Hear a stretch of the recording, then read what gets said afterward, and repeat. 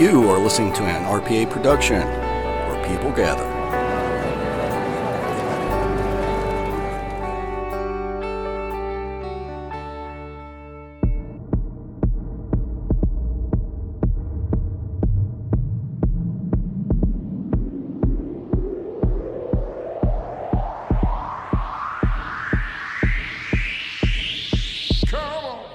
Ladies and gentlemen, RPA is proud to present Aaron's Horror Show with Aaron Frail.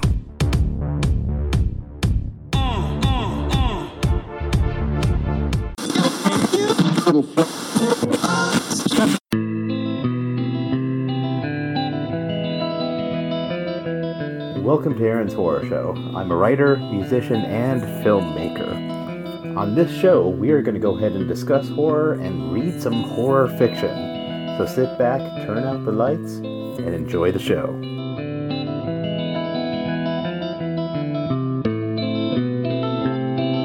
Happy New Year! Thank you for listening to Aaron's Horror Show, and I'm your host, Aaron Frail.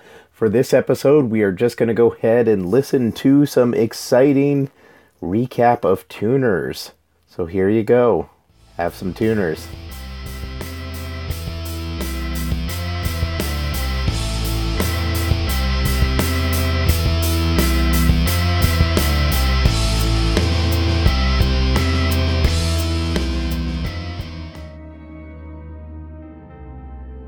Tuners, Chapter 1, by Aaron Frail. Zhang Zhang's earbuds crackled and was overtaken by a low hum, his music interrupted by the noise. A light flashed, and a blonde in a blue plaid skirt and a white button-up shirt appeared in the Forever 21. She was the most beautiful girl John had ever seen.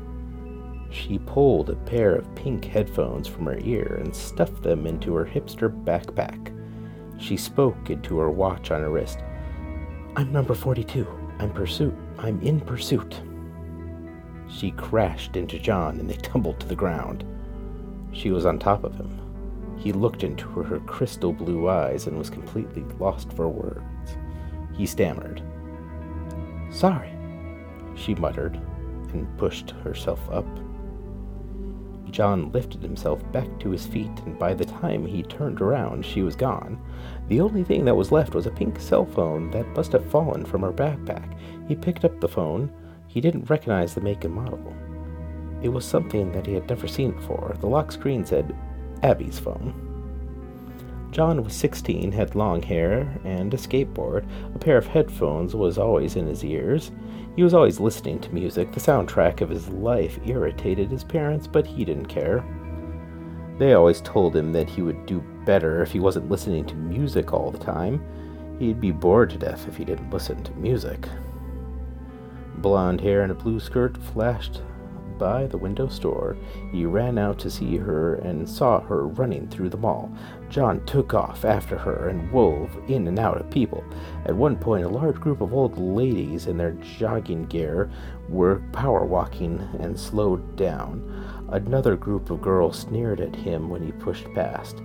Finally, he made it to a large intersection where the mall branched in 5 different directions. He looked at every direction and didn't see her. He thought he had lost her when he had noticed that she'd gone down a set of stairs. It was a small service entry, so there weren't any witnesses. A man in a large coat held her by the neck. He had black hair, a black beard, and was missing a couple teeth. There was a scar across his forehead, like someone had popped a skull cap just to get out his brain. The man held a blade to her throat. It was an odd-looking blade that erupted from his knuckles, like the Wolverine, if it had one large, fierce-looking weapon. She struggled to free herself, but couldn't escape his grip. John thought fast. He put his skateboard on the ground. There was a No Skateboarding sign right in front of him. As chance would have it, his favorite punk song began on the playlist, always in his ears. John kicked his feet off the ground and skated down the staircase. Heavy ball cop from across the way saw John and yelled, "You, stop right there."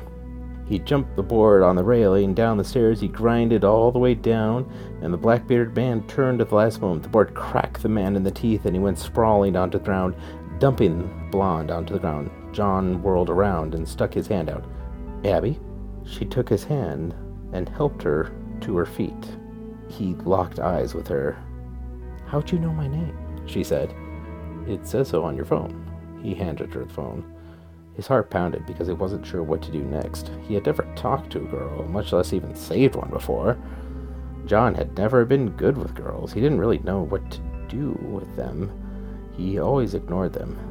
"Thanks, you can go now," she said and swiped the phone. "But," he stammered. She ignored him and turned towards the man sprawled on the ground. He was rubbing his head and groaning. She pulled out the pink headphones and put them in her ears. She swiped her phone using an app John had never seen before. Abby had placed her hand on the man's shoulder, and she lifted the other hand to her watch. "I got him. I'm tuning now." There was a flash, and both Abby and the man disappeared. John was by himself at the bottom of the service stairs. The overweight mall cop appeared at the top. He was gasping for air and exhausted by his run across the mall.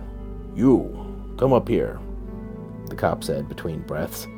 "Don't make me come down there." Chapter 2. John buried his face in his desk in his room. The room was covered with posters of his favorite bands. John's dad grounded him for a week. This old man even locked up his skateboard for a month. It was the worst day of his life. Not only did he let the girl get away, but he was caught by the mall police. His friends would never let him live this one down. Not that he planned to tell his friends. If he told anyone that he saw a hot girl disappear, they'd think he's crazy. His friends would hide a blow-up doll in his locker or some stupid stuff like that. Jock Falchions' dad had one of those hidden under his bed. They found it one day and they couldn't stop laughing. The prank possibilities of such a find were endless. "You do your homework," John's dad yelled. "I can't," John said and didn't look up. "You sit here all day. Is that what you want?" John turned his head to face the other way. 3 characters, by tonight." "But Dad..." 3 characters. John's dad would always force him to write in Chinese calligraphy. He would teach them new words all the time. John didn't see the point. It wasn't like he was going to China anytime soon. He'd be stuck here in America, in the Midwest, his entire life. And now his one chance at meeting a girl was out the window. John turned up his music louder. The entire world was drowned out by the noise. He reached under his desk and hit the power button on his PC. It was an old hand-me-down computer his father had cobbled together from computer parts. There was a surplus store that John and his father used to frequent with rows and rows of old computer junk. When John was a kid, he used to love going through the surplus store with his father. They would buy electronic parts and make something fun. His father made John a light that would come to life with cascading LEDs, a remote-controlled car with goggles to view with an onboard camera. He even made an LED monster out of this crappy VW bus. It was cool when he was a kid. Now it's considered too lame. John began refusing to follow his dad to Junksville and no longer was excited by his father and the special projects. It marked the beginning of the end of their relationship, so tight when he was a kid. Now it felt like his father might as well just go back to China because of the distance between them. The computer booted to the start screen. John pulled up a browser window and began watching skateboarding disasters on the internet. He had a website for Chinese characters bookmarked in case he heard his father stomping down the hallway. A video where this kid fell off the railing and smashed his face on the bar was finished when he began to change through his tunes on his playlist. A list of videos appeared. John was stunned by what he saw. One of the videos had a screenshot of the blonde he had seen in the mall earlier that day. He clicked the video and it said, "Watch this chick disappear in a crowded mall." The footage was pixelated and out of focus. The video started with a zoom on some girls' butts as they walked through the mall. The camera jostled and the operator darted to the side. It was a little chaotic at first to see anything, but then he saw her. The same plaid blue skirt and the same pink headphones. She ran past the operator of the camera, and he ran to follow her. It was hard to follow the pursuit, but thankfully, a few seconds later, she ended up in a little nook created by 2 store entrances. She tapped and swiped her phone and disappeared, just like she had for John. He felt a little bit of an adrenaline rush. There was another human being who had witnessed the same thing he had witnessed. The video was dated about 5 months ago. It had over 10K views. John thought he was onto something really big and was about to add a comment of his own when he noticed the first comment, "Fake!" followed by some more abusive comments to others like, "You should have kept filming the butts," and "This guy clearly likes big bucks, and he cannot lie." No one seemed to believe the video. John decided that he would rather not open himself to being beat up by the crowd on the internet and decided to click on some of the other videos from the uploader. The next video is titled, "Berenstein Bears Prove Parallel Universes." John snorted and laughed out loud. It was no wonder the uploader of the video got all these incredulous comments. The person behind the video was nuts and believed in all sorts of government conspiracies. For kicks, John decided to click on the video. It was once again handheld footage. This time the pixelation was even worse as he was in a dark room. John could make out a cover of a Berenstein Bears book. The title was obscured. John remembered the books from when he was a kid and chuckled to himself. He couldn't wait to hear what this crazy person had to say. "Take a look at this book," a voice came from behind the camera. "Who can forget the moral and safety lessons from these anthropomorphic friendly bears that captured our hearts? Except that it's not the Berenstein Bears, it's Berenstain." The camera tilted upwards, and now the title of the book was clearly visible. To John's surprise, the book clearly said Berenstain Bears and not Berenstein. John could swear that he remembered Berenstein. There was an E in the name and not the A. He continued watching, completely engrossed by the video. "Is it a global conspiracy?" the narrator continued. The video then changed to cheap animations to support the narration. "Did the government sneak into our houses and change our books while we slept? It's much a simpler answer. People from the E universe somehow transferred into the A universe. Science has confirmed that parallel universes could exist. Is it so crazy to think that we're in one right now? And why don't they, or that they don't sometimes bump into each other, and that people can't cross from one to the other?" The screen then changed to a picture of a ghost. It looked like a transparent man standing in a doorway. It looked fake to John, but after what he had seen earlier today, he wasn't very sure anymore. Take ghosts, for example. Are they spirits of the dead? Or are they just people who briefly crossed over from one universe to another? No more dead than you or I. Is deja vu an alternate universe sense? Do you feel that you've experienced something before because you actually did experience something before in an alternate universe? The screen switched again to the pictures of Japan, passports, and other stock photos. The voice continued. Take the case of the man from Taured. In 1954, Japanese custom agents detained a man from a European country called Taured. The man insisted that the country had been around since the Middle Ages. His passport, IDs, even stamps from his previous visits were all official. By accounts, his identification documents were not forged, even though his country didn't exist. Is Taured the home of the Berenstein Bears? Will children from their universe be Berenstein over Berenstain? Only time will tell as more clues to the true nature of reality arise. The video ended with a subscribe to my newsletter button. John clicked and entered his email address. In the How Did You Hear About Us section, he clicked Other and then wrote, I saw the girl in the plaid shirt. He clicked send and forgot about it. He wasn't sure why he subscribed to the newsletter. The guy was clearly crazy. In addition, he didn't even ever even check his email. Anything was worth reading. It was on Snapchat or Instagram anyways. He forgot about the newsletter and clicked over to the calligraphy site. He better get started on those characters or his dad would wig out. He pulled a brush and a thick paper from his desk and began to draw. Chapter 3. The next day in class, John was half asleep. The sub was showing some boring documentary about a computer beating Jeopardy. His best friend, Rashawn, flicked a paper football at John's head. John snorted and sat up. "You're falling asleep," Rashawn laughed.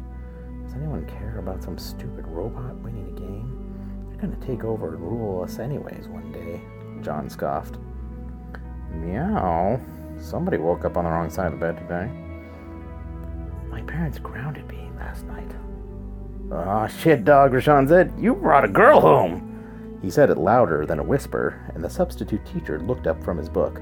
Both John and Rashawn made it look like they were doodling in their notebooks.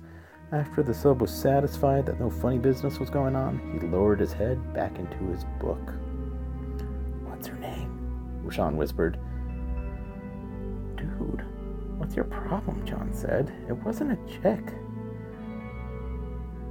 Just a mall cop. He caught me doing some tricks at the mall."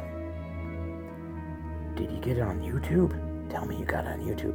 "No." "Well, why the hell were you skating at the mall then? There's tons of parts where cops don't hassle you." His voice got louder again, and they had to pretend they weren't talking for a while. Once the sub's nose was back in a book again, they continued. "I was trying to impress a girl, okay?" "Aw, shit, I knew it was a girl!" Rashawn couldn't constrain himself. The sub stood from his desk and walked to the back of the classroom. He pulled out a chair and set it near them. He sat down with the book and waited. They were silent for the rest of the class. Rashawn had pestered all day while at school about Abby. John didn't say much about the encounter, so Rashawn just had to assume all the nasty things he could think of. If John were to believe everything his friend said, his friend would be getting sex like every night of the week with one girl or another. In reality, John knew that Rashawn was having just about as much sex as John was, somewhere between 0 and none. Still, John couldn't talk much about it. His friends would think him crazy if he told them about disappearing girls and all this crazy stuff. So, he just let Rashawn think that they were boyfriend and girlfriend. Not that he wouldn't mind Abby being his girlfriend, although girls like Abby always had some boyfriend in college with a chiseled jaw and a football scholarship. Still, he couldn't help but think of her. Knowing that she was out there somewhere was almost a worse punishment than a grounding. Being grounded meant that he just sat around in his room. Like tonight. His father was still upholding the grounding, and so sitting in his room took on this whole new meaning when he had this girl on the brain. He just couldn't sit there for too long. He would just think about her. An image would just pop up in his head. So he decided he needed to get out. But since he couldn't leave the house to go see his friends, he decided to go down in the basement instead. On the way, he passed the garage. He could hear his father tinkering around in the workshop. His father was always in the workshop. He could be in there for an entire night, or sometimes just 15 minutes. His dad seemed to be in there a lot more, though, after Mom died. It was a plane crash coming back from China. John remembered being at the airport when it happened and being shuffled around by all these government workers. John and his father had to stay in a facility for a couple days after it happened. They wouldn't let him and his dad go home while they sorted out the mess. Not that he wanted to go home. He was at the age where he half expected to see his mom and his sister walk in at any moment. Both his sister and his mom died in the same accident. It would have been his whole family if a work project didn't get John and his dad back earlier. His dad was an independent contractor. He programmed software, built prototypes, took on miscellaneous tech jobs. John wanted to be with his dad and help with the project, even though it was a circuit board prototype where John really couldn't do anything but watch. He was still at the age where he'd light up with joy from the stuff that would come out of that garage. His dad rescheduled the tickets for a couple days earlier. He even let John solder a transistor or two.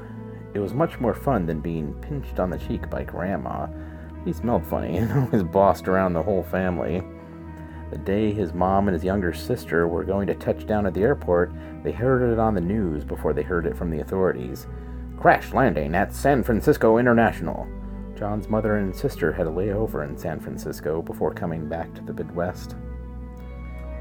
John wondered sometimes if he didn't like going to the garage anymore because that was where he heard his father cry. He heard his father cry at the funeral. It wasn't much of a stigma to cry in Chinese funerals as it was for Americans. People showed their respect by crying. But afterwards, his father tried to hold it together for John's sake, just like a good American. Don't show any emotions. He would come to the garage and he would hear sobbing. His father would cry out of John's sight. And John didn't really know what to do about it, so he just walked away. Today, he heard cursing coming from that garage. There was a loud crash, followed by a few shouts from his father. John rushed past the door to the basement. He pushed it open and flipped the light switch. The stairs creaked as he made his way down. The basement was mostly boxes stacked around a furnace. The only place without boxes was this little alcove with a white sink and a washer and dryer. Most of the clutter was his mom's old junk. His dad couldn't get rid of it, just like he couldn't remarry. It was like his dad had nothing to do but work and pester his son.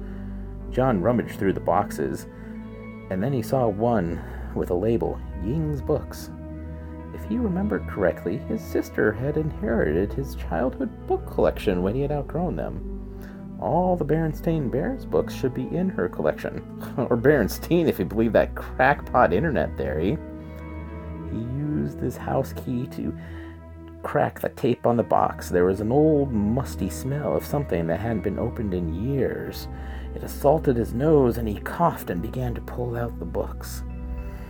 There were all sorts of titles he remembered as a kid. Some were in English, others were in Chinese. He remembered his mother reading some of them.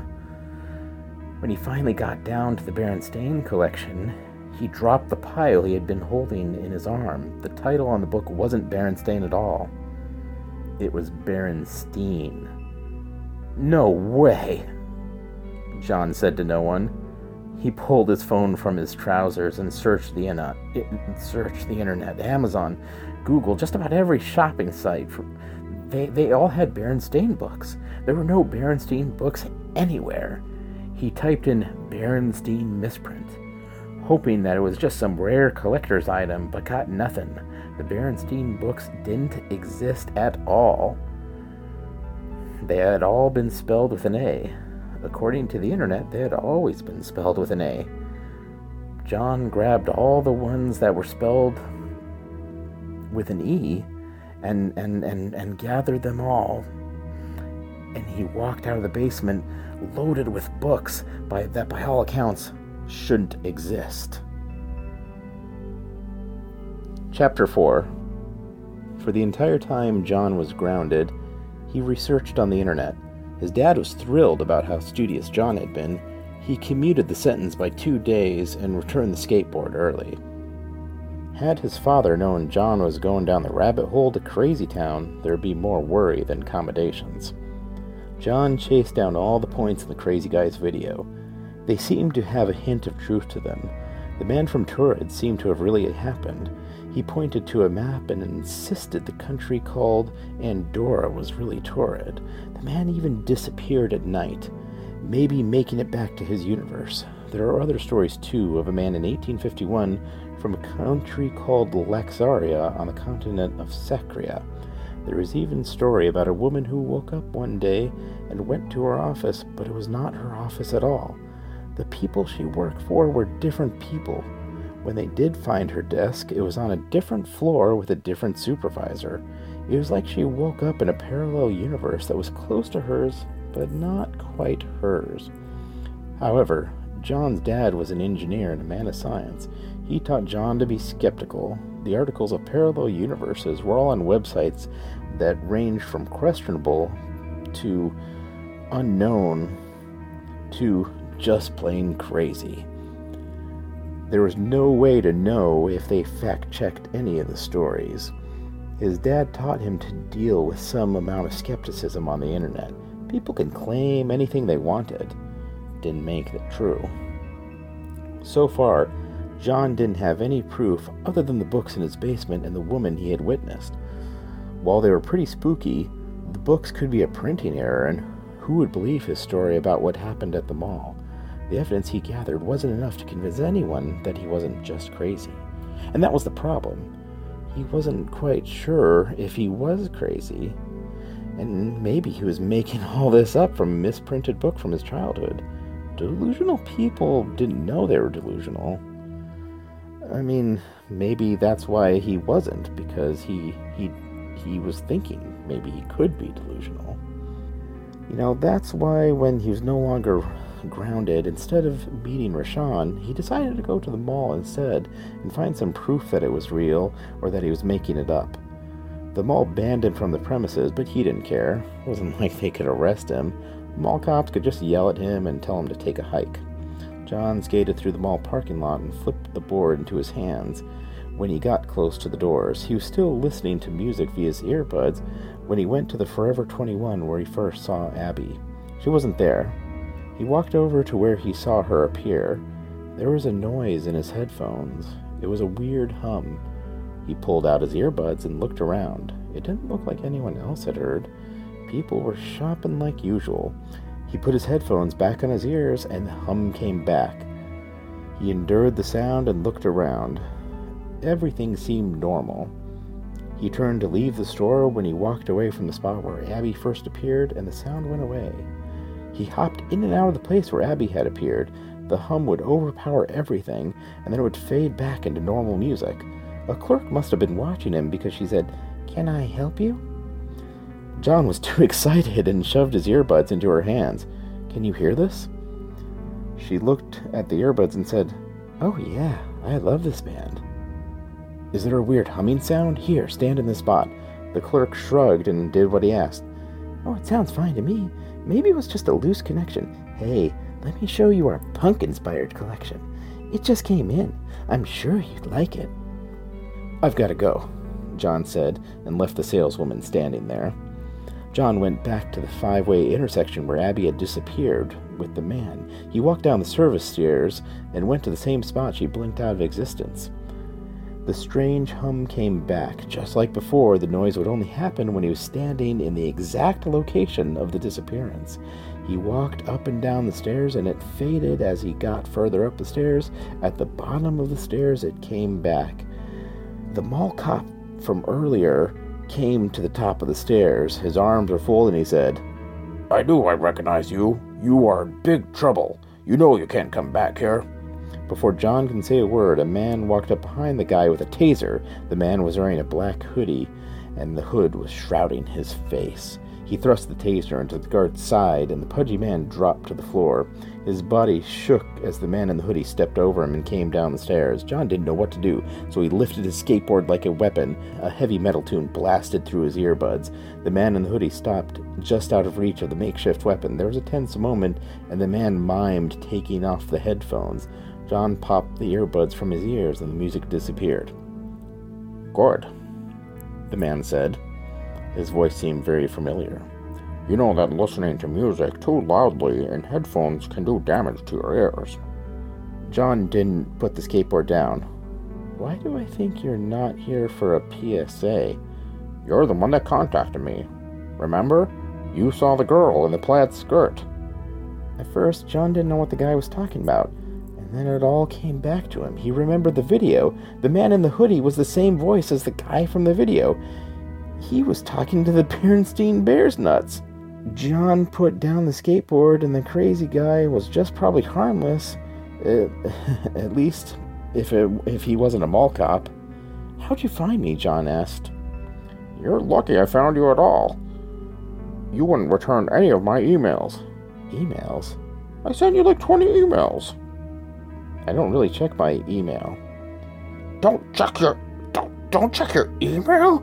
You don't check Email? The guy was really wigging out. John looked around and no one really noticed them or the Sprout Alt Mall cop. But that wouldn't last for long. Come on, John said. You can tell me on the way. Where are we going? The hoodie man said. Anywhere but here, John said.